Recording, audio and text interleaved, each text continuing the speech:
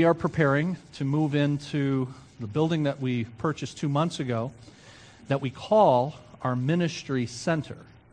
And so the title of the series is a play on words, and I'll explain why we call it a ministry center rather than a church building in a bit. But we call it our ministry center. And in order to prepare ourselves for moving into that building and being most effective when we do that, we need to focus our attention, center our attention on the issue of ministry. And so over the next several weeks, we're going to spend some time doing that, preparing ourselves for moving into our ministry center so that we can hit the ground running, as it were, and be most effective in the ministry that God has for us in that new location.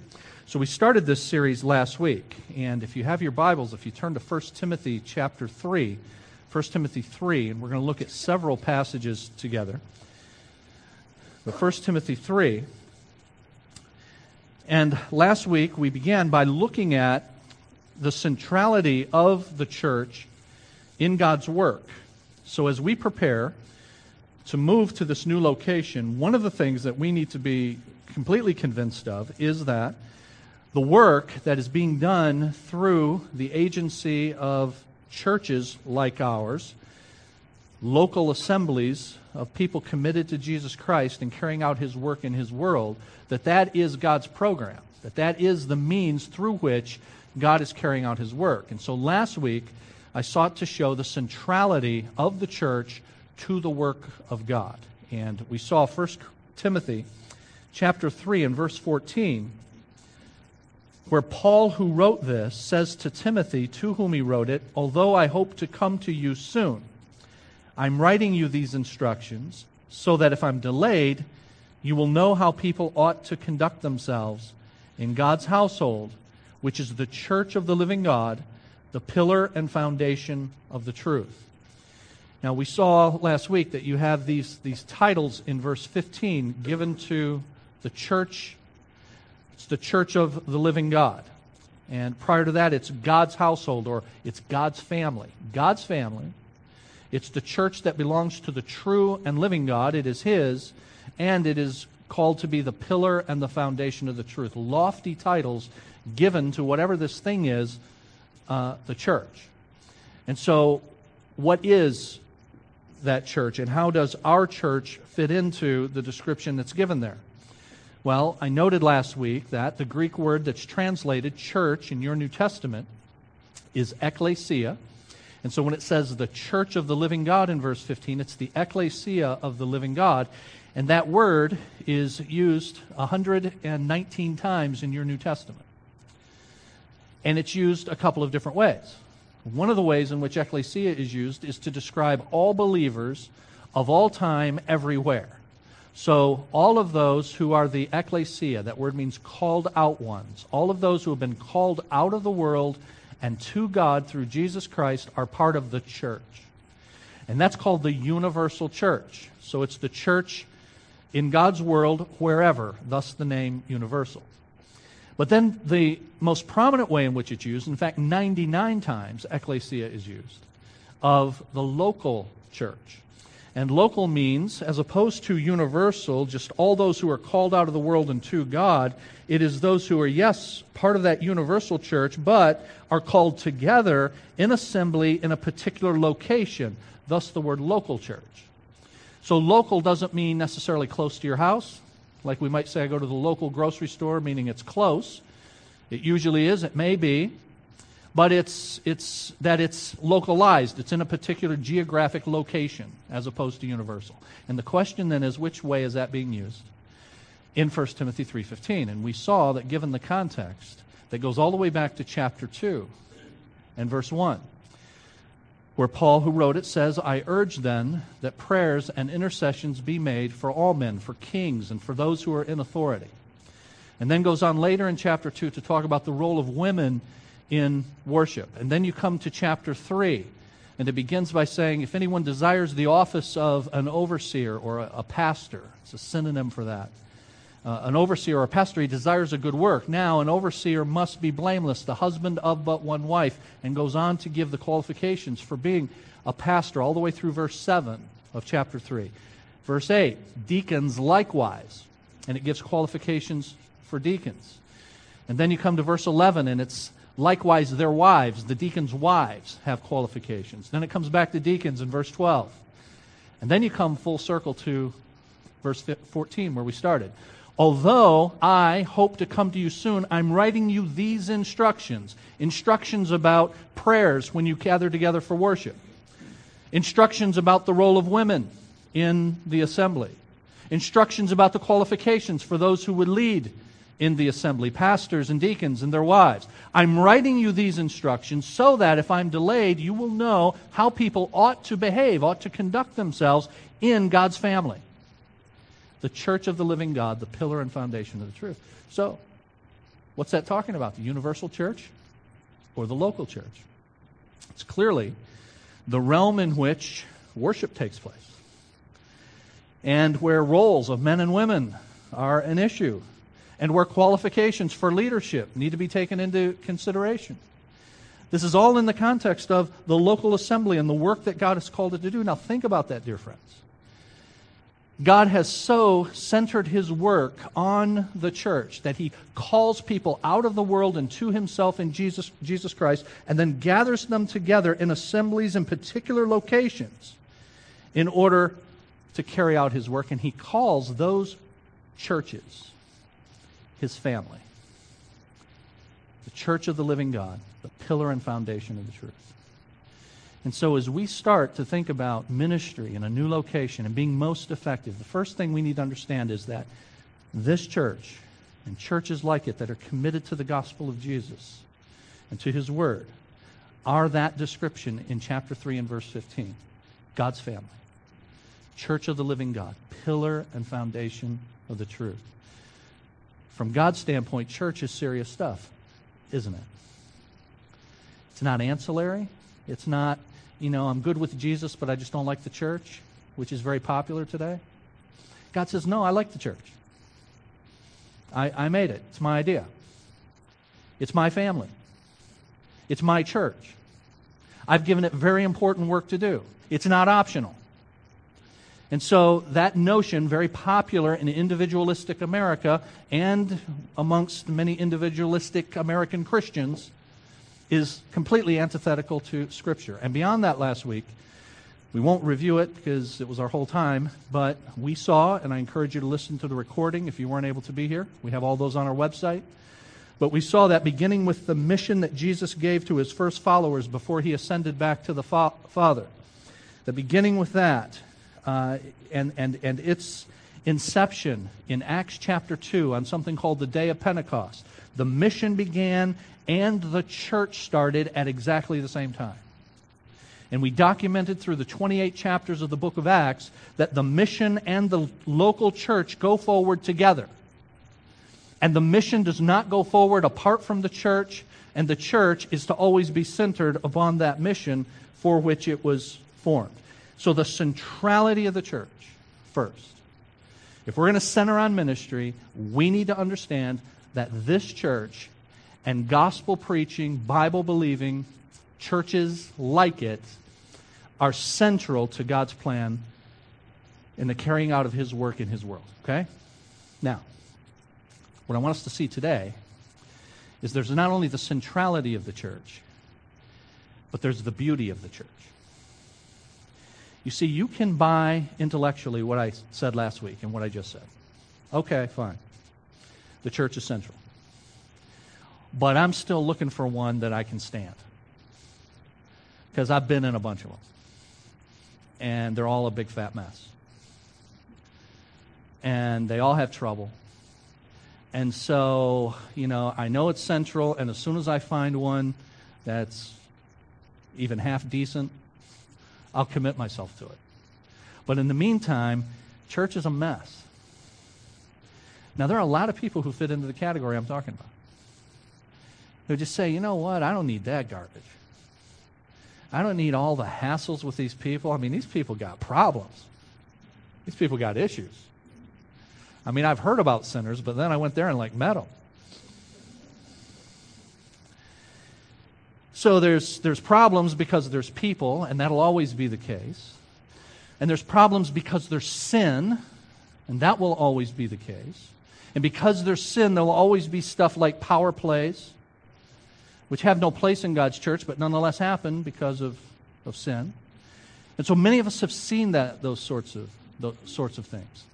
And our reaction to it is an understandable one, but a wrong one nonetheless. The reaction is often to say, well, I'm just going to check out of church then. God doesn't give that option. God has not said that His church, the pillar and foundation of the truth, His family, is going to be perfect this side of heaven. He has not said that. In fact, it never will be. But nevertheless, it is His church. And there's a beauty to that church despite the difficulties that often attend working with people that comprise the church. And I want us to see that. Because it's one thing to see the centrality, but to miss the beauty of the church. And we need to be convinced of both of those. Yes, it's the institution through which God is carrying out His work, and also it's a beautiful thing as well, even with all of its difficulties. And so how can we see that? It's beautiful because, first of all, it's not a building. It's not just an organization. And this gets to why we call the facility a ministry center. There's nothing wrong with the word church. And most of us use that kind of language. And when we have our own building, we will say we're meeting at the church. But the truth is, the church is never used in that way in the Bible. It's never used of a physical building. And yet many of us have grown up thinking that the church is the building. And so when we think about church and we think about it being beautiful, well, the one I was in when I was a kid was really run down. It was a storefront. It wasn't so beautiful. Well, that's not the church.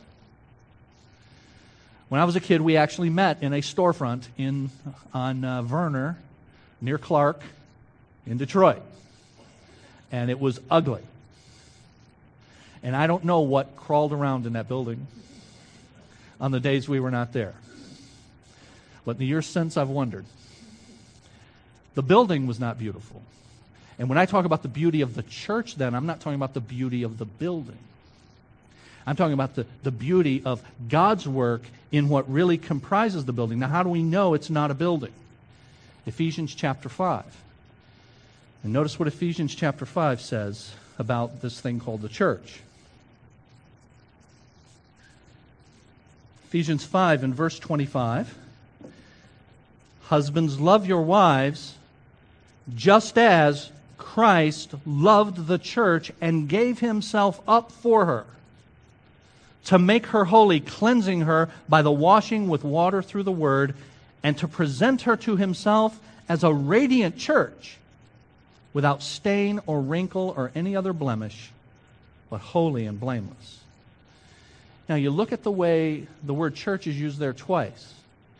That Christ loved the church and He gave Himself up for her. In verse 27, to present her to Himself as a radiant church.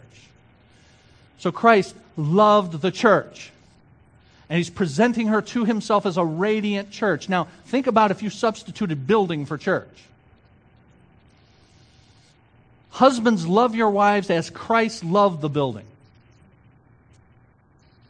and gave Himself up for it, to present it to Himself as a radiant building. Absurd, right? And yet, this is the way we think about the church. We think about it as being a building, as brick and mortar. And clearly, from passages like Ephesians 5, Jesus didn't die for any building. Jesus died for people. And the church is the called out ones. And so the ecclesia are those that people that have been called out of the world and to God through Jesus. And so the church then is people, not brick and mortar, not a building. Now again, I understand why we use the word church to talk about the building. And I'm sure I will slip into that when we move into our building, and you will, and nobody will be slapping your hand, and there won't be any of that. But I do want to emphasize this because it's so easy to get lost in it and to think that the church is the building. And when you start to identify the church that way, it is the reason that we begin to degenerate into ugly views of the church. I mean, really, this is it? Fixing the roof? Repairing the windows? Cleaning the carpet? That's it? That's what Jesus died for? This is what you're telling me I'm supposed to be giving my life to? And so we need to be clear that it's not the building, but it is a place where the church meets. And thus the title, Ministry Center. A center where ministry, and the word ministry in the New Testament is service, where service takes place. Service to God, service to each other. A training center where people are taught to serve more effectively God and others. And so the idea of a service center or a ministry center rather than a church. So it's beautiful because it's not a building. It's more than that. And it's beautiful, secondly, because of whose it is. Christ loved the church. And I want you to notice back in Ephesians 5, in verse 23, the husband is the head of the wife, as Christ is the head of the church. And verse 24 says that the church submits to Christ. So whose is it? Whose are these called out people that are the ecclesia, the church? They are Christ's. He's the head of those people. And those people submit, place themselves under His headship. So it's beautiful because of whose it is. It's Jesus' church. It's not our church. It's certainly not Ken's church. Just like we use the word church loosely, we say things like, well, I go to Ken Brown's church. And again, we understand that. That's the church that he pastors. But we need to be careful. There's no such thing as Ken Brown's church.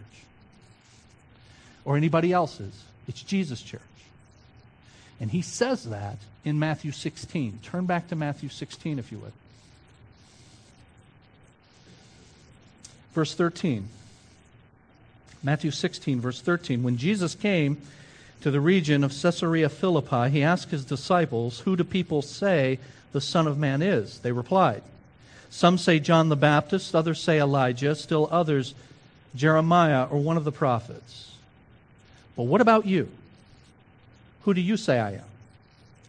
Simon Peter answered, "You are the Christ, the Son of the living God."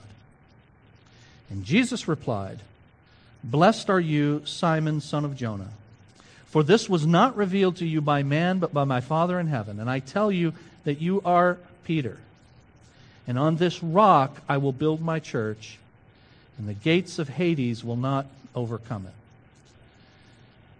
Now Jesus says here in a prediction to his first followers about what's going to take place in just a few weeks, that he is going to die, and that on the basis of his death, he is going to begin to build his church. In fact, he's setting them up for this prediction that he gives in verse 21. Take a look down in verse 21.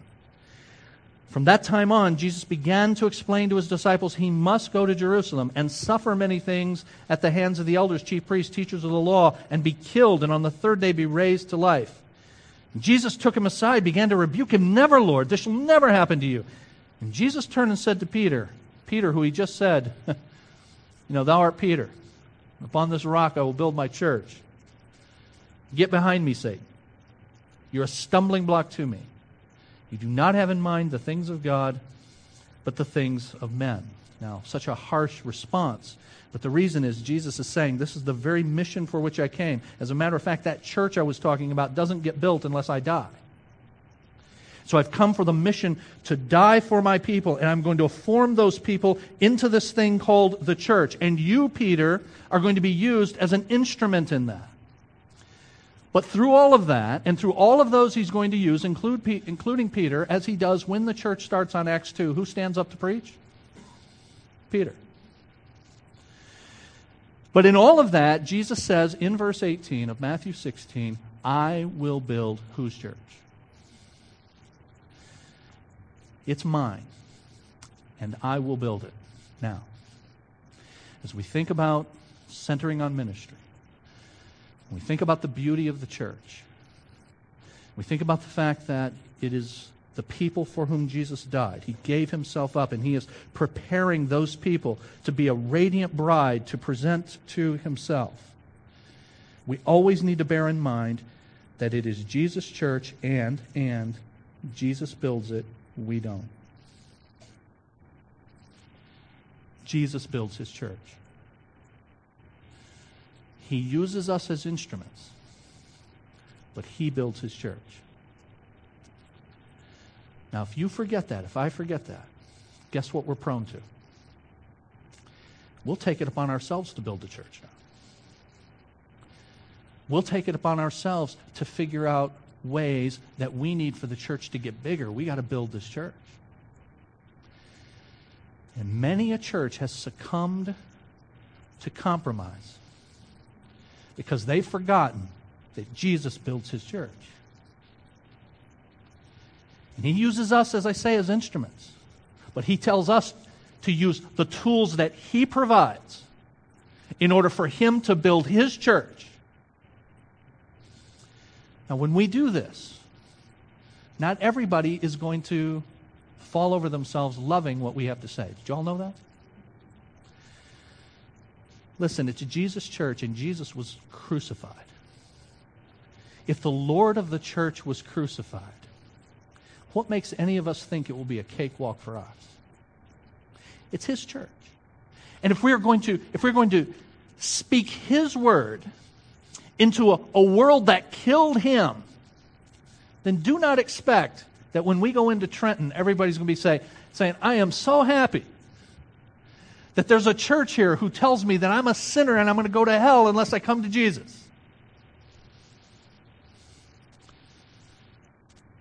Bunch of Bible thumpers. Right? So lose the idea that we are going to build the church because people are just going to fall in love with us. Because when you do that, friends, you are very susceptible to compromise. Let me show you. Take a look at 1 Peter chapter 2. Turn to the right, almost to the end. 1 Peter.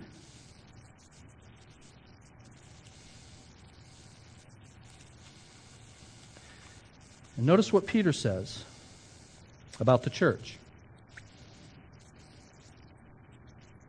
Verse 4.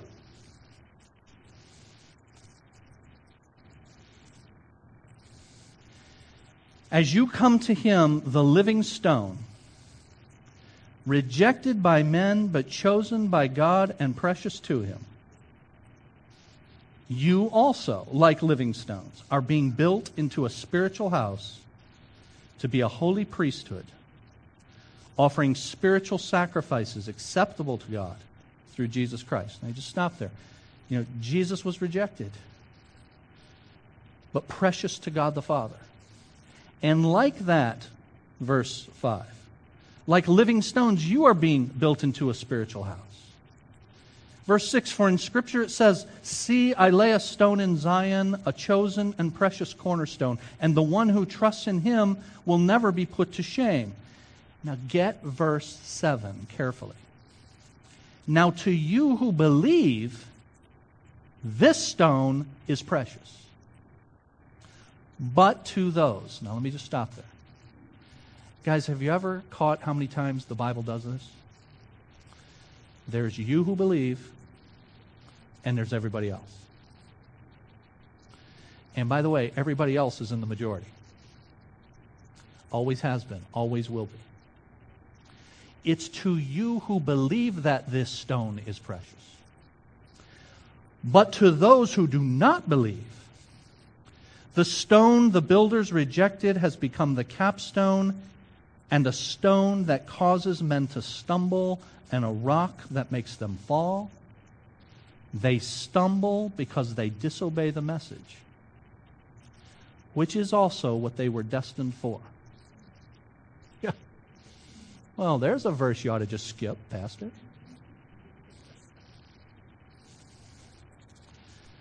But we don't skip nothing. So here's what the Bible teaches throughout, and here's what Peter's telling us. Listen, everybody comes into this world hating God, rejecting God. Everybody comes into this world that way. And unless God intervenes in His grace, which He owes to nobody, but in His grace He does, unless He intervenes, everybody is destined for the end of that rejection. But thanks be to God, He intervenes. And that's why the next verse then says, but you are a chosen people, and a royal priesthood, and a holy nation, and a people belonging to God, that you may declare the praises of Him who called you, church, the called out ones. He called you out of darkness and into His wonderful light.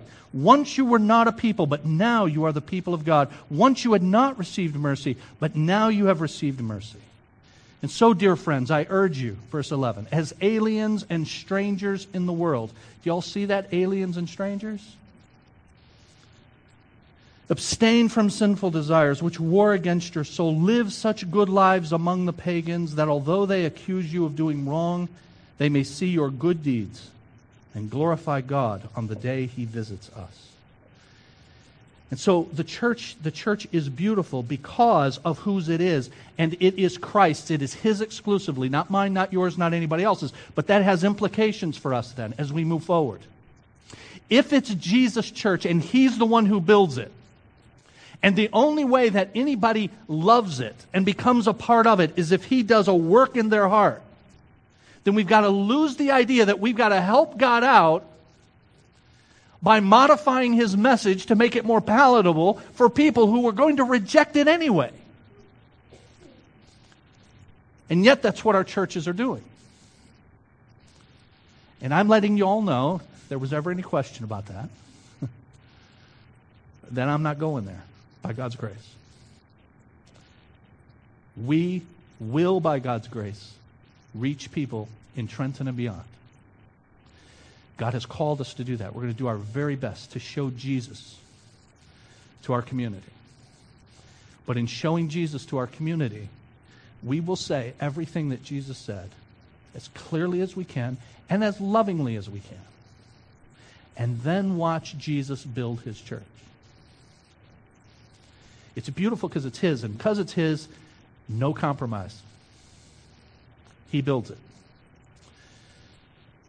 Acts chapter 18.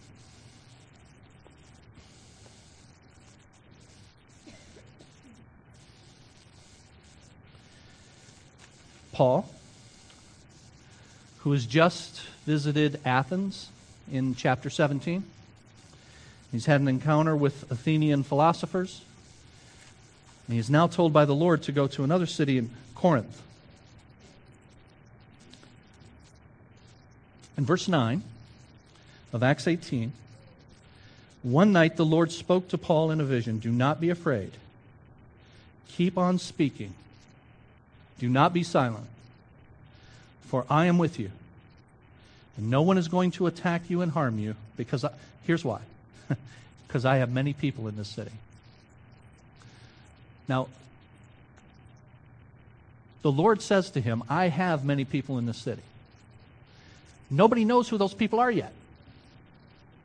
I, the Lord, know who they are, but you, Paul, don't. So you've got people who come into the world rejecting God, and if God does not intervene, that's the path that all people will go on. But here's the good news: God intervenes, and God has people.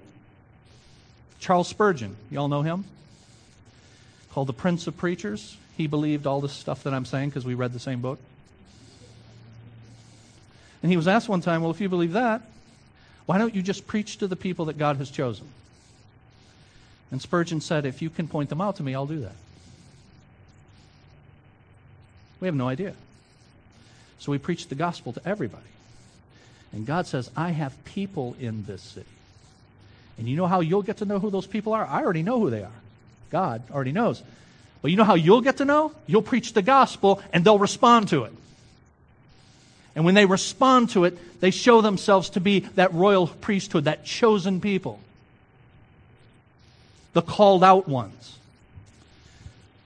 And that's the means by which Jesus builds his church. So it's beautiful because of whose it is. It belongs to Christ. It's not mine, it's not yours, and it is built by him through his word and his gospel. Secondly, it's beautiful because of its composition. It's beautiful because of its ownership, whose it is, but it's beautiful because of who it's composed of. Now, of whom is the church composed? Well, it's composed of redeemed people who are trophies of God's grace. People who don't deserve, and that's by definition what grace is, undeserved. So people who don't deserve God's grace, who have been called out of the world and to himself, who are trophies of the grace of God from all walks of life and all kinds of struggles and all kinds of difficulties. But God calls every one of them out of the world and to himself and to the same place, to the foot of the cross of Jesus. If you bring a group of people together like that, who really believe that, who really know that, and live that way, and it's a beautiful thing. A redeemed people. Ephesians chapters 1 through 3. We went through Ephesians in our last series before the current series in James. Many of you were with us for that. But in Ephesians 1 through 3, it is all about, those 3 chapters are all about God's grand design to create a people for himself in this thing called the church. And he describes there his plan going back to eternity past. And he chose you, chapter 1 and verse 4, he chose you in him before the foundation of the world to be holy and blameless. It says that at a point in time, his Holy Spirit moved on us when we heard the gospel message, and having believed, as we had read in our worship service today, he sealed us with his Holy Spirit. And then Paul goes on to tell us that happened despite the fact that, chapter 2, we were dead in trespasses and sins. But God, who is rich in mercy, made you alive. For it is by grace you have been saved. Verse 8 of chapter 2. For it is by grace that we are saved through faith. And that not of yourselves. It is the gift of God, not by works, so that no one could boast. For we are God's workmanship. Greek word is poema. We are God's poema, his poem, his craftsmanship, his work of art. Created in Christ Jesus to do good works, which God prepared in advance for us to do. Ephesians 2 and verse 10. The church is beautiful because it's this redeemed people from all different backgrounds and all kinds of struggles who have all been called by God to be his poem, his work of art, his tapestry, created in Christ Jesus to do good works, which God prepared in advance for us to do.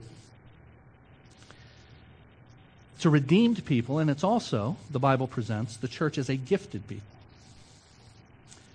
The composition of the church makes it beautiful because it's comprised of these redeemed people, all walks of life, all backgrounds. A redeemed people, but also a gifted people. 1 Corinthians chapter 12 is all about the diversity of the body and the gifts that God has given through his Spirit to each one of us in order to build one another up in Christ's likeness, and together to use those gifts to carry out his work, to spread his fame in his world. And so that giftedness is spoken of especially in 4 passages. In Romans chapter 12, 1 Corinthians chapter 12, Ephesians chapter 4, and 1 Peter chapter 4. In each of those, this gifting that God has given to his church, and each one in the church to participate in the carrying out of his work, is listed. And so the church is not just central to God's program, it's beautiful because it belongs to Christ, and Christ is its head, and it's composed of redeemed people and gifted people. And here's a third reason that it's beautiful. Because the church is, as one author has said, the hope of the world. Yikes. Jesus is the hope of the world. It's true. But do you all remember last week when we saw that Jesus gave his final instructions to his first followers, and he said, I want you to go and make disciples of all nations, baptizing them in the name of the Father and of the Son and of the Holy Spirit, and teaching them to observe everything that I've commanded you. And I am with you always, even to the very end of the age. And then you come to the book of Acts. Jesus ascends back to the Father. You come to the book of Acts. And Luke starts out in the book of Acts. And he recounts that Jesus gave these final instructions. And he says that in the gospel that I wrote that describes that, I wrote of all, this is a quote, all that Jesus began to do and teach. That he began to do and teach. And what does that imply? That Jesus is still working. But guess who he's working through now? These people that he's assigned this mission to now. That's carried out through this thing called the church that started then in Acts chapter 2 on the day of Pentecost. And they move forward together.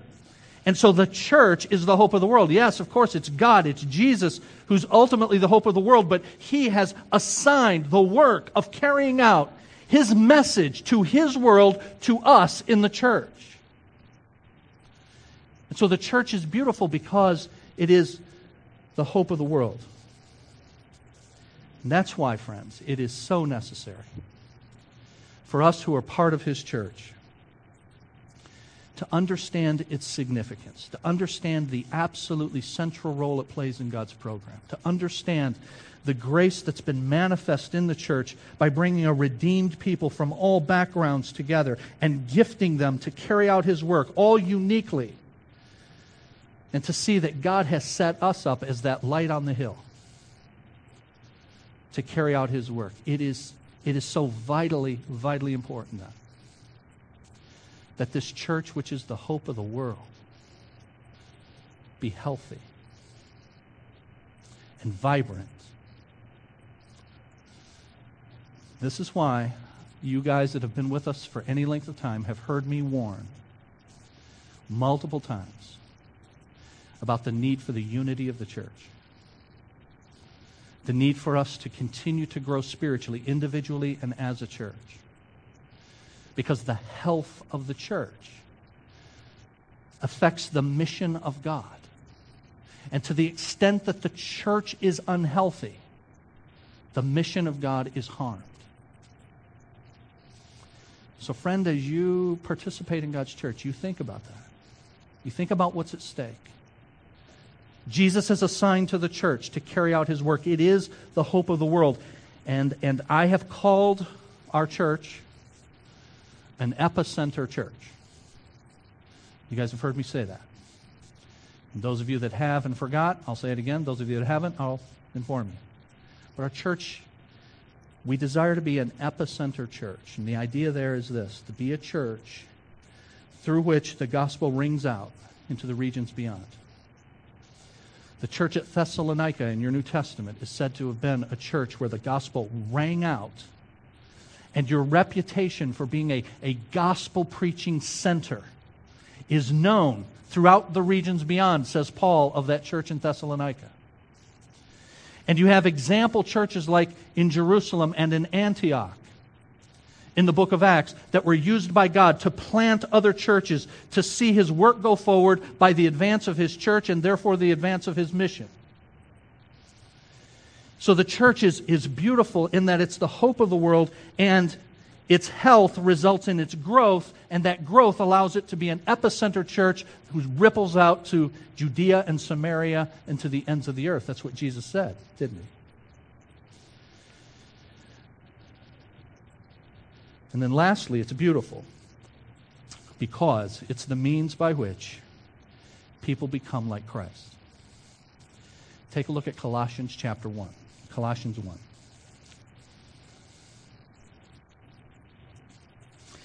Colossians 1 is our theme verse for our church. Has been since the very beginning. Colossians 1 verse 28.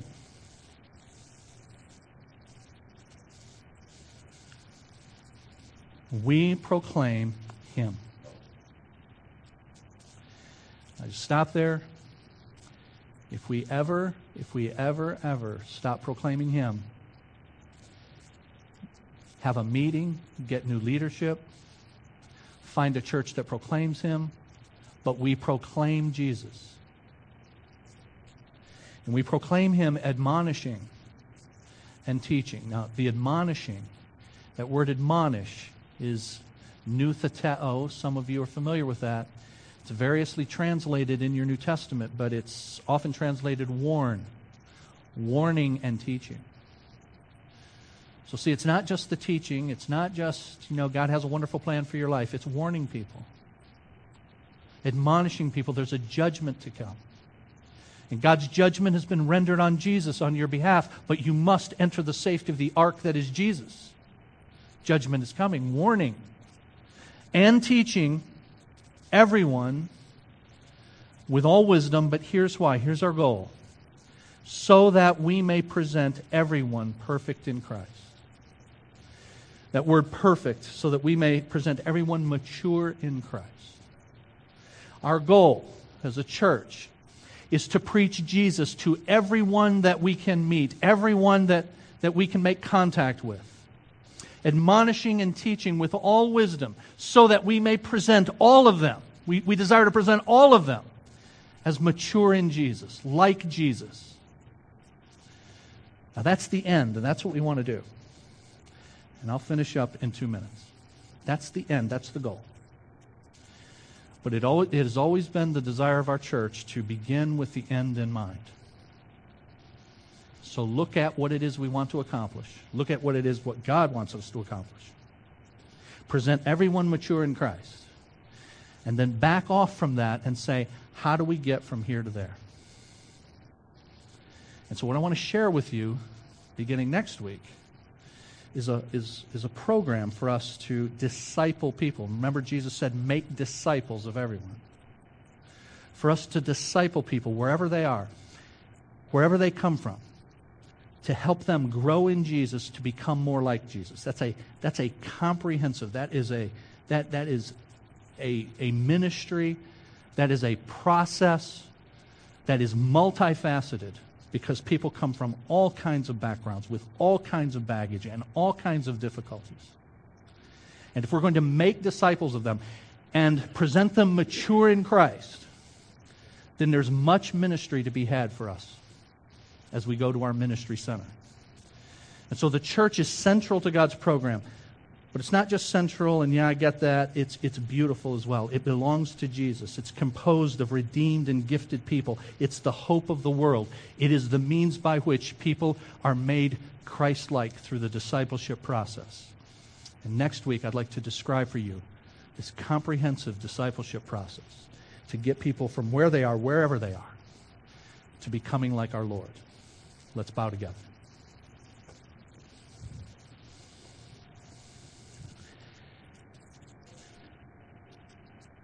Father, thank you for letting me be in the church, part of those who are the redeemed. I don't deserve this. I did nothing to obtain it. It is all because of your mercy and grace that I am in Him and that I am part of His called out ones. And the same is true for everyone here who has come to you through Jesus. We've been called out of the world and to yourself because of your mercy. And we've been called out for your purposes, to bring glory to your name, to honor you with our lips and our lives as we grow into Christ-likeness and carry out the mission of spreading your fame in your world.